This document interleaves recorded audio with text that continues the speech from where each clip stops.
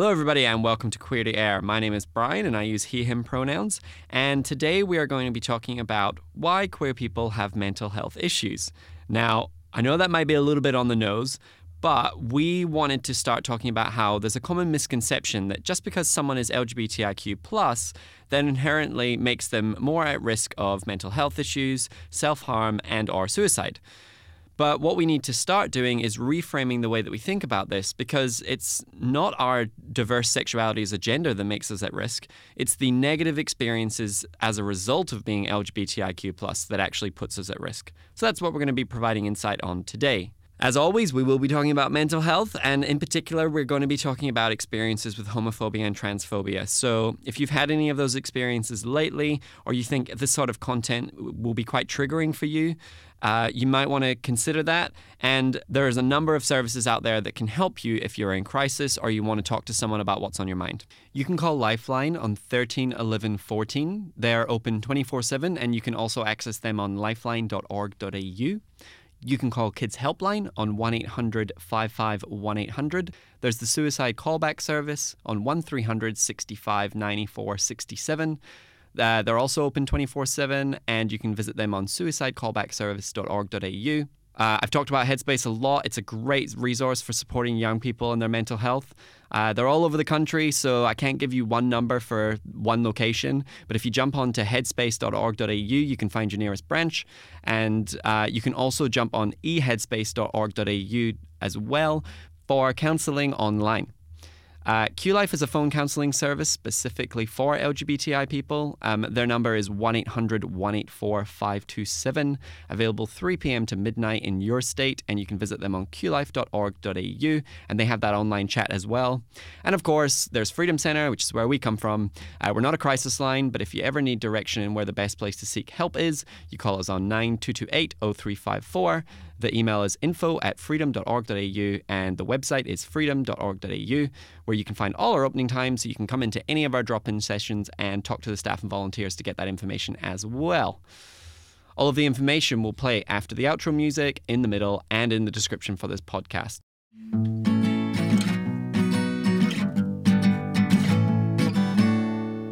Yay.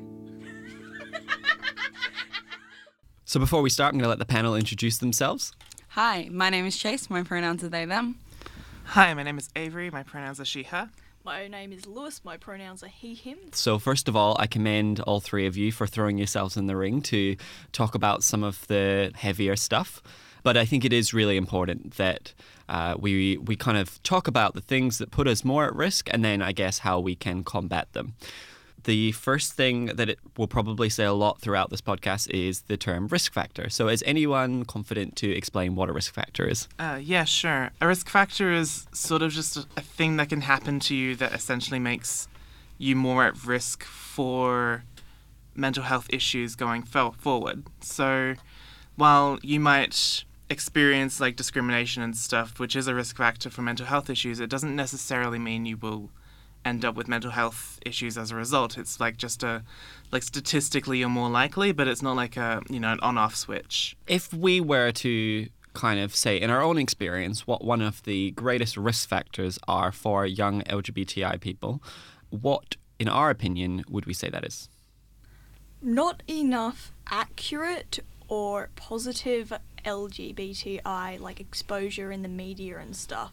Because personally, I'm transgender, and a lot of my mental health issues surrounding that came from just being so confused, because so much of the information, though it wasn't absolutely terrible, it wasn't absolutely positive, and it wasn't seen as an okay thing everywhere. So that representation that you say is maybe not accurate, would you consider that, in your opinion, a form of discrimination? I'd say so, yeah. I think it has gone a lot better in, the past couple of years, but when I was first starting to, experience, maybe I'm transgender, I couldn't find any particularly good stuff. on it. But yeah, I'd say it comes down to discrimination because people in the general media, like general people, do see it as a negative thing, and thus they treat it as a negative thing, thus there's less positive representation. I think it's a problem where often almost the most positive representation that I saw, especially when I was younger, was it's like you have this thing. It was almost like kind of talked about like an illness, and it's your problem to deal with, and it's like, oh, you're so strong for kind of dealing with that. It's like that's not at all what I wanted to hear. I wanted to hear that it wasn't weird. Yeah. Yeah. Yeah. And I think at a certain point it becomes part of what I would say is like internalized homophobia and internalized transphobia, is that you see negative portrayals of people like you, and then you start to think, oh, this must be bad. And so, yeah, it just feeds into like it just feeds into a cycle, and it really preys on the people who haven't come forward to self-accept themselves yet, or haven't realized their sexuality and are trying to like explore that, and then they're like, oh, I can't be gay because that's the bad people. Yeah. Yeah, so let's explore that a little bit. Internalized homophobia. So in terms of defining that, how would we define internalized homophobia? I think it's kind of when you end up projecting, or you kind of buy into the kind of negative things that you hear and that you see, to the point that you, even if it's not actively, you kind of end up believing it and then also perpetuating those same things. Yeah, it's kind of like all, like, what others would like to say, a couple of straight people never met anyone gay, they go, oh, we hate gay people, they're terrible. And then, like, you keep hearing that and you believe that. That's, like, internalized. And then if you're gay, then you start hating yourself because that's what you hear people saying. And it's not always as clear as just, like, you feel, like, hatred towards yourself, definitely. because often, like, that's not really possible to an extent. Like, your brain really doesn't want to hate itself. Yeah. But essentially it's just, like, oh, if I have to be gay, I'll just be one of the, like, normal gays. Yeah. Or if I'm going to be trans, I'm going to be one of the ones that people can't tell are trans. I'm going to pass. Yeah. And, like, that's all internalized homophobia or internalized transphobia, because you don't want to be seen as one of the bad gays. Yeah. When, realistically in this society, people don't consider there to be any good gays regardless. Like, so you like, even if you are one of the people that are more socially accepted, you're still not completely socially accepted. So The only good gays are the ones that don't act like gays. Yeah. Yeah. Like, that's, Not agreed with that statement. yeah, no, obviously I don't endorse this statement, but it's what I think was very much pushed onto me, is that the only way that you can be kind of an acceptable gay is to just shut that part of your identity off. So that's internalized homophobia. What about external homophobia? yeah, I think that's more like your garden variety homophobia that you sort of see Garden in the variety homophobia. Store-bought. Just grows everywhere, kind of like a weed.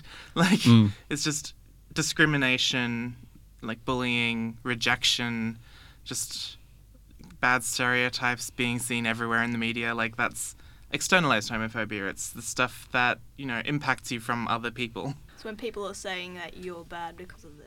Has anyone directly had an experience with external homophobia that has significantly impacted on their mental health? When I came out, it was like quite a while ago, like 2008. Like, it's not that long ago. It's like 10 years, but like it was still like a very different time. And I remember coming out and getting anonymous like messages, because apparently my suburb is just small enough that people who didn't even know me knew I'd come out.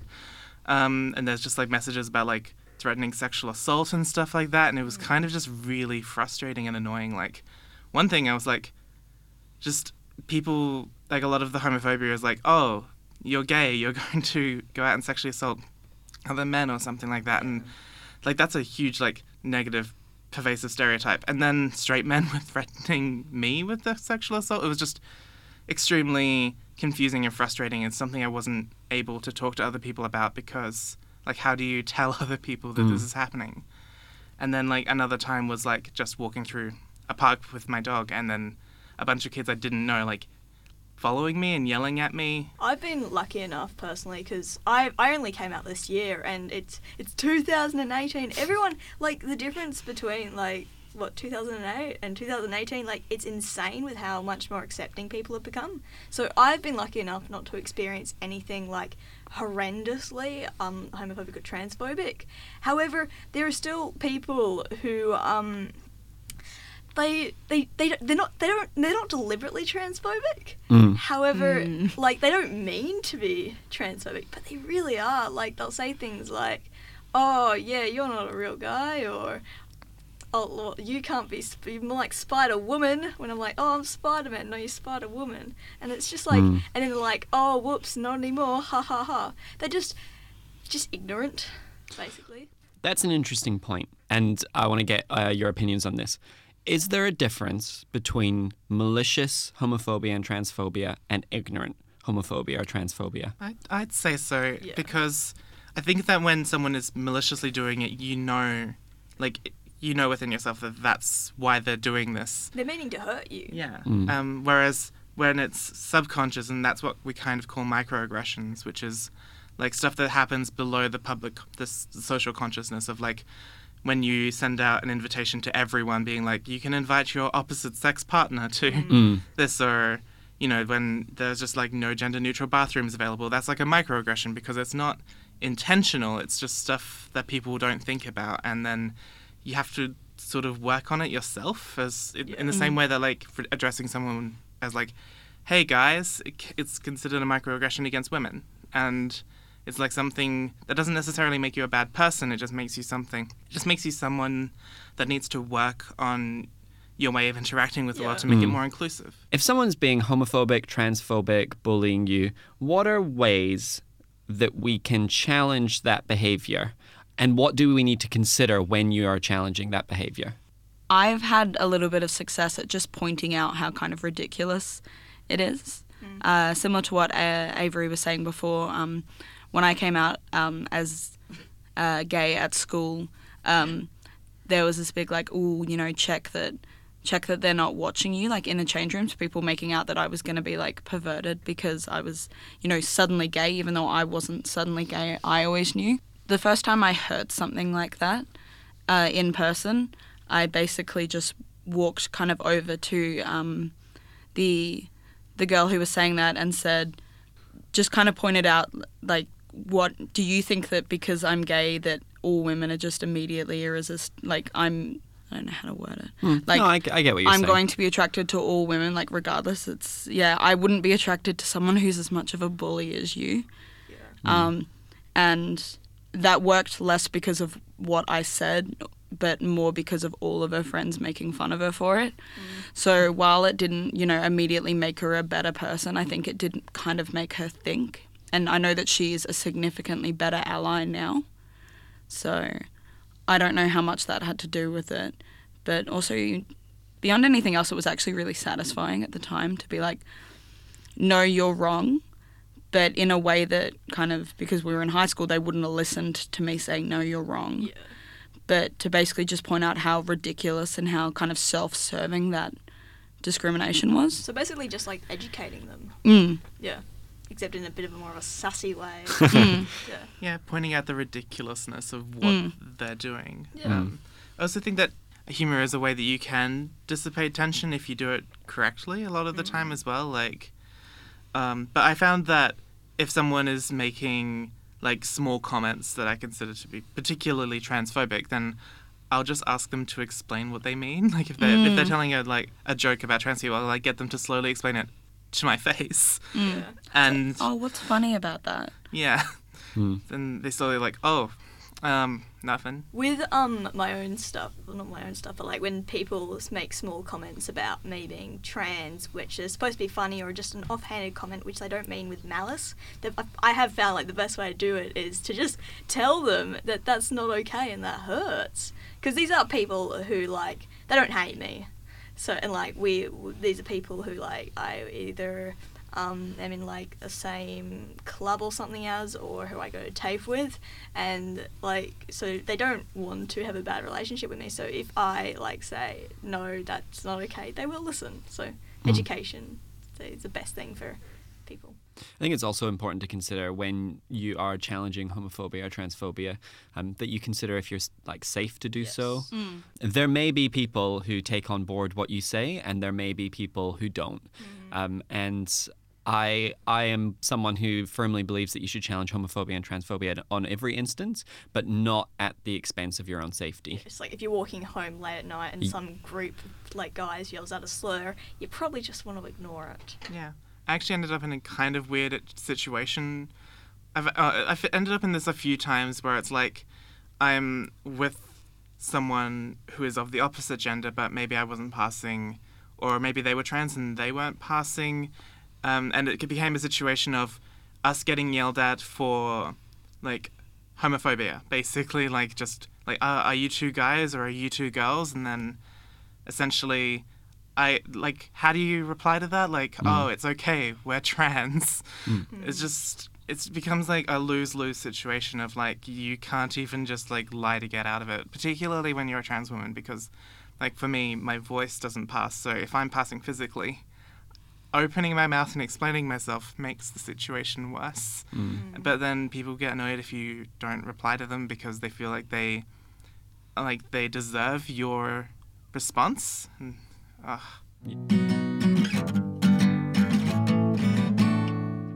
All right, time for the intermission. Just to remind you that if anything we have said is causing you any sort of distress, or we've empowered you to reach out for the help that you've been thinking about getting for a while, there are a number of services that are available to you. Lifeline is available on 13, 11, 14, and they are open 24/7. And you can also access lifeline.org.au. Kids Helpline is 1-800-55-1800. QLife is 1-800-184-527. The website is qlife.org.au, and online counselling is available.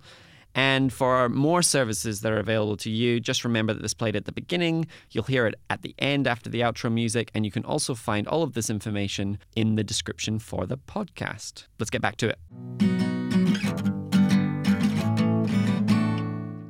The reason that we are trying to bring light to these issues is because there's kind of, a conscious or unconscious perception that if you are LGBTIQ+, that you are inherently at more risk of poorer mental health. Like if you get one thing from this podcast, it's that it's not inherent.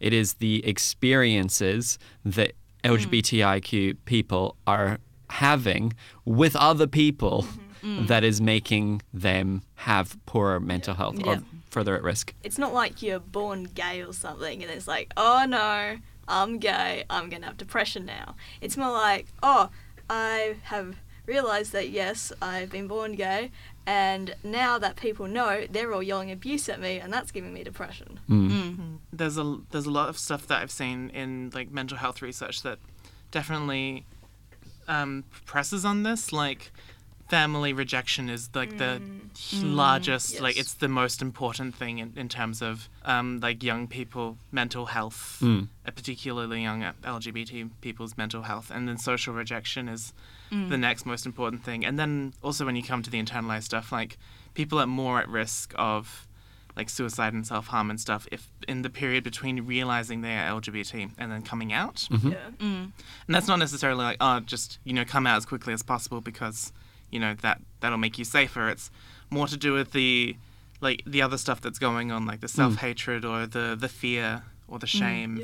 And that's why we need to be proactive in the way that we are inclusive, because there is a period where someone realizes that they have a diverse sexuality and gender and they come out.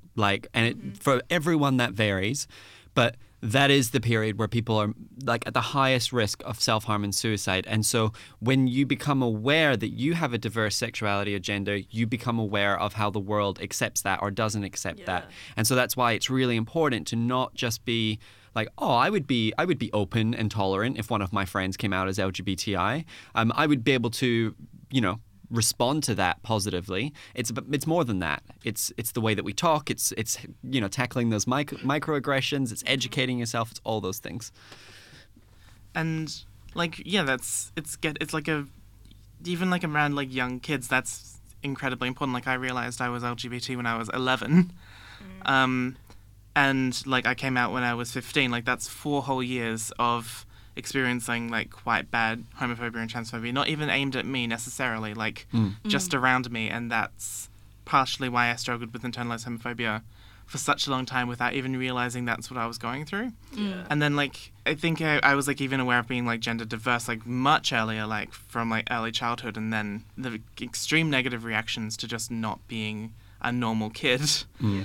Like that it took me like until I was 21 to come out as trans, and that's like almost 2 decades of being ashamed of who I am. And it's like it's why it's important to change the culture to make young kids feel okay about being who they are. Yeah. Just like if a little kid comes up to you and they're born male and they're like, oh, I want you to call me she and I want to be able to wear a dress. It's like, you know what, sure, it doesn't necessarily mean they're transgender. However, just like, it doesn't matter. These the idea of she, he, they, they're all just, they're words that we've created and we could give any meaning to them. In the end, they do make people feel safe. And like personally, I really appreciate people calling me he, because anything else makes me feel horrible. I was Acceptance. actually thinking kind of on the lines of that, you know, we're not going to accept it because what if it's just a phase? Yeah. So what if it is just a phase? Yeah. People, just because, even if you're going through a phase, you should still be supported Yeah. in going through your phase. The same as, you know, I support my friends and their crappy goth phases. Yeah. I'm going to, Feeling personally attacked right now. Oh, so am I. Personally attacking myself. But just because someone, you know, whether it's a phase or not, people still deserve to feel supported and accepted. Well, someone on this podcast has said, if someone comes to you and says, you know, I want to wear a dress and I want to be called, you know, XYZ, and then you are supportive, that's great. And then later on, if they come out as trans and gender diverse and you're supportive, or they say, actually, I'm not trans or gender diverse and you're supportive, all you've done is guarantee that all throughout that you have been a supportive person to them. And it's genuinely that simple. Yeah. It's like any phase, even though like it might not last, it is still building towards this person and what they're going to be like in the end. And if you make that a positive experience for them, they're going to be a positive person. Yeah. And I think that's what's so heartbreaking about parents who reject their kids' sexuality and gender, because they're like, oh, I don't want you to have a hard life, so you should stop being gay. You're giving them a hard life by doing that. Like, that's so heartbreaking. That's what's so heartbreaking about it. Like, your kid is going to end up at a higher risk of mental health issues because you couldn't, like... Because you were worried about them having a higher risk of mental health issues. Yeah. And I think as well, just on the, like, you know, little kids who want to, you know, express themselves in whatever way. Let's just say they, you know, aren't trans or gender diverse. I've always thought, like, what you've done is, like, you can almost guarantee that they will meet someone who is trans or gender diverse. By normalizing, you know, like, gender expectations and pressures, all you're doing is just building someone who is open-minded, who understands, who doesn't have that same, you know, binary system of gender. Do we think things are getting better in the world? 100% personally, because as someone who came out this year and like hearing other people's stories, I've been extremely lucky in the amount of like discrimination I've gotten. Yeah, I'd say things are definitely getting better. It really depends on the particular area Very, very true. you live in or the culture that you live in. Sometimes things get worse, but hopefully in general the general trend is that things are improving for LGBT people. I think that the internet has a big role in that, especially because now kind of that education that was stuff that I found out through going to the Freedom Centre and would never have even thought of to see online is online, and like there are Wikipedia pages on different gender terms. Yeah. And you know there are guides. There are, you know, what to do if my friend comes out, what to do if I'm thinking about coming out. I think that the increased services, the increased like visibility, and the kind of increased ability to be like, oh yeah, I came out and it wasn't that bad. Yeah. That exposure and that education is what like helps and makes people more accepting, because I feel like people are inherently afraid of the unknown. It's a survival technique. You want to be afraid of that new scary spiky plant, because if you eat it and it's poisonous, then you're dead. Please don't eat gay people. That's a good point. Yeah, so like people are afraid of LGBTI people because they don't understand them. Either that, or obviously they've been told they're terrible. But with all this new education, which is so easy to access, and like new shows, I think like places like Netflix and YouTube, they've had a big difference because they're accessible to everyone now. It makes people less afraid. Now that there are like YouTubers who make family-friendly content and are also like quite honest. I know that that's been helpful to a lot of the younger kind of trans people that I know. Yes. Definitely. Well, that's you lot now. Oh no. Yeah. You've put yourselves forward to be able to talk about your experiences so that other people can listen to them. So that's you. Terrifying.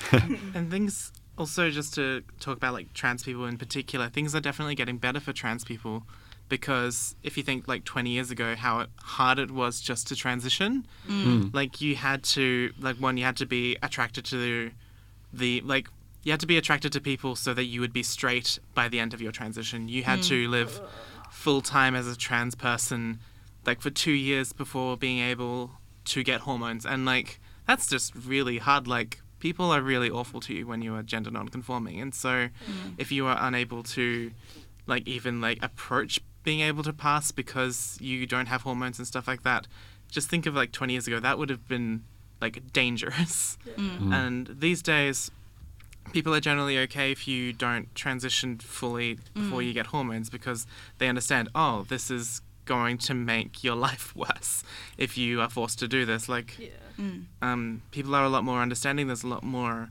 ways to transition. There's a lot more options for people who don't want to transition, like, you know, get all of the surgeries and all of the hormones and all of that kind of stuff. There's a lot of like nuance available, and that's just making things a lot better in a way that's not just like a social change, but like a change that we've made through the medical system as well. Yeah. I think it's also kind of what you were saying about like options for people who maybe don't want to fully transition.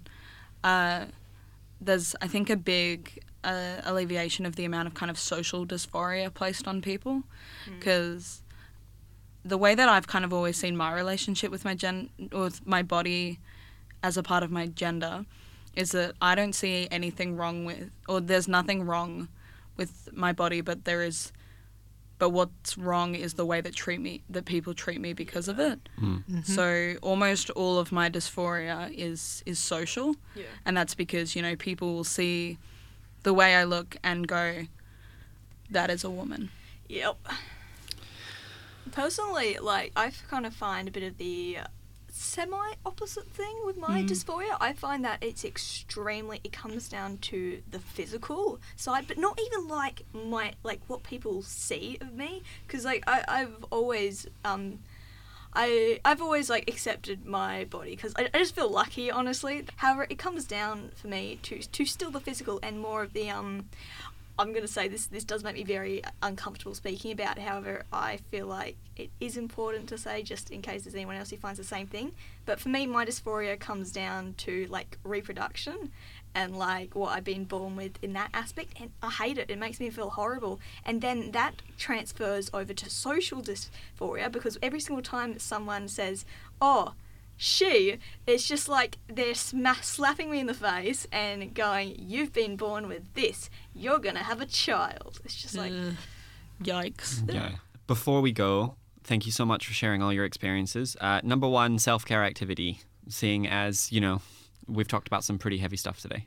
Watching Vines. Vine died a long time ago.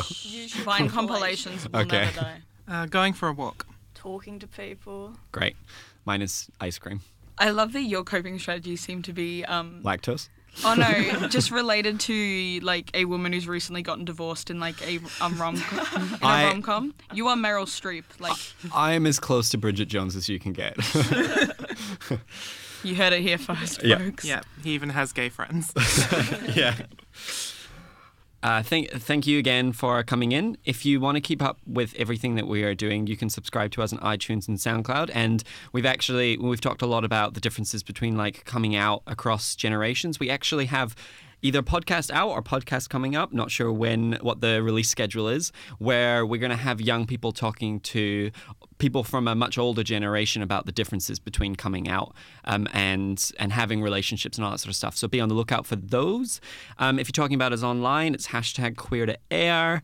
As always, there will be a link in the description for this podcast where you can go and rate it and tell us what you learned, what you liked, what you didn't like. And if anything, again, I said it at the beginning of the episode, if there was anything in this episode of the podcast where it distressed you or made you feel bad, listen to the pre-recorded message after the music for a list of services that are available to you. Okay, say goodbye, everyone. Bye. Everyone.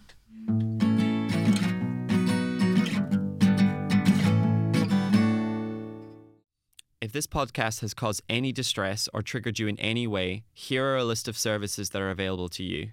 You can call Lifeline on 13 11 14 and they are open 24/7. You can also access lifeline.org.au for more information on their services. You can call Kids Helpline on 1-800-55-1800. You can call Suicide Callback Service on 1300 65 94 67. Also available 24/7, or you can visit suicidecallbackservice.org.au. Headspace numbers are going to change for each location, so you can jump onto headspace.org.au to find your nearest branch, or you can jump onto eheadspace.org.au to check out their online counselling option. QLife is 1-800-184-527. They're available 3 p.m. to midnight in your state around Australia. You can also visit them on qlife.org.au and you can have an online chat similar to Headspace. Freedom Centre's info is 9228-0354. Email us at info@freedom.org.au, or you can visit freedom.org.au for other services that we provide. If you are listening to this and you are in crisis, I urge you to reach out for help and get the support that you need and definitely deserve.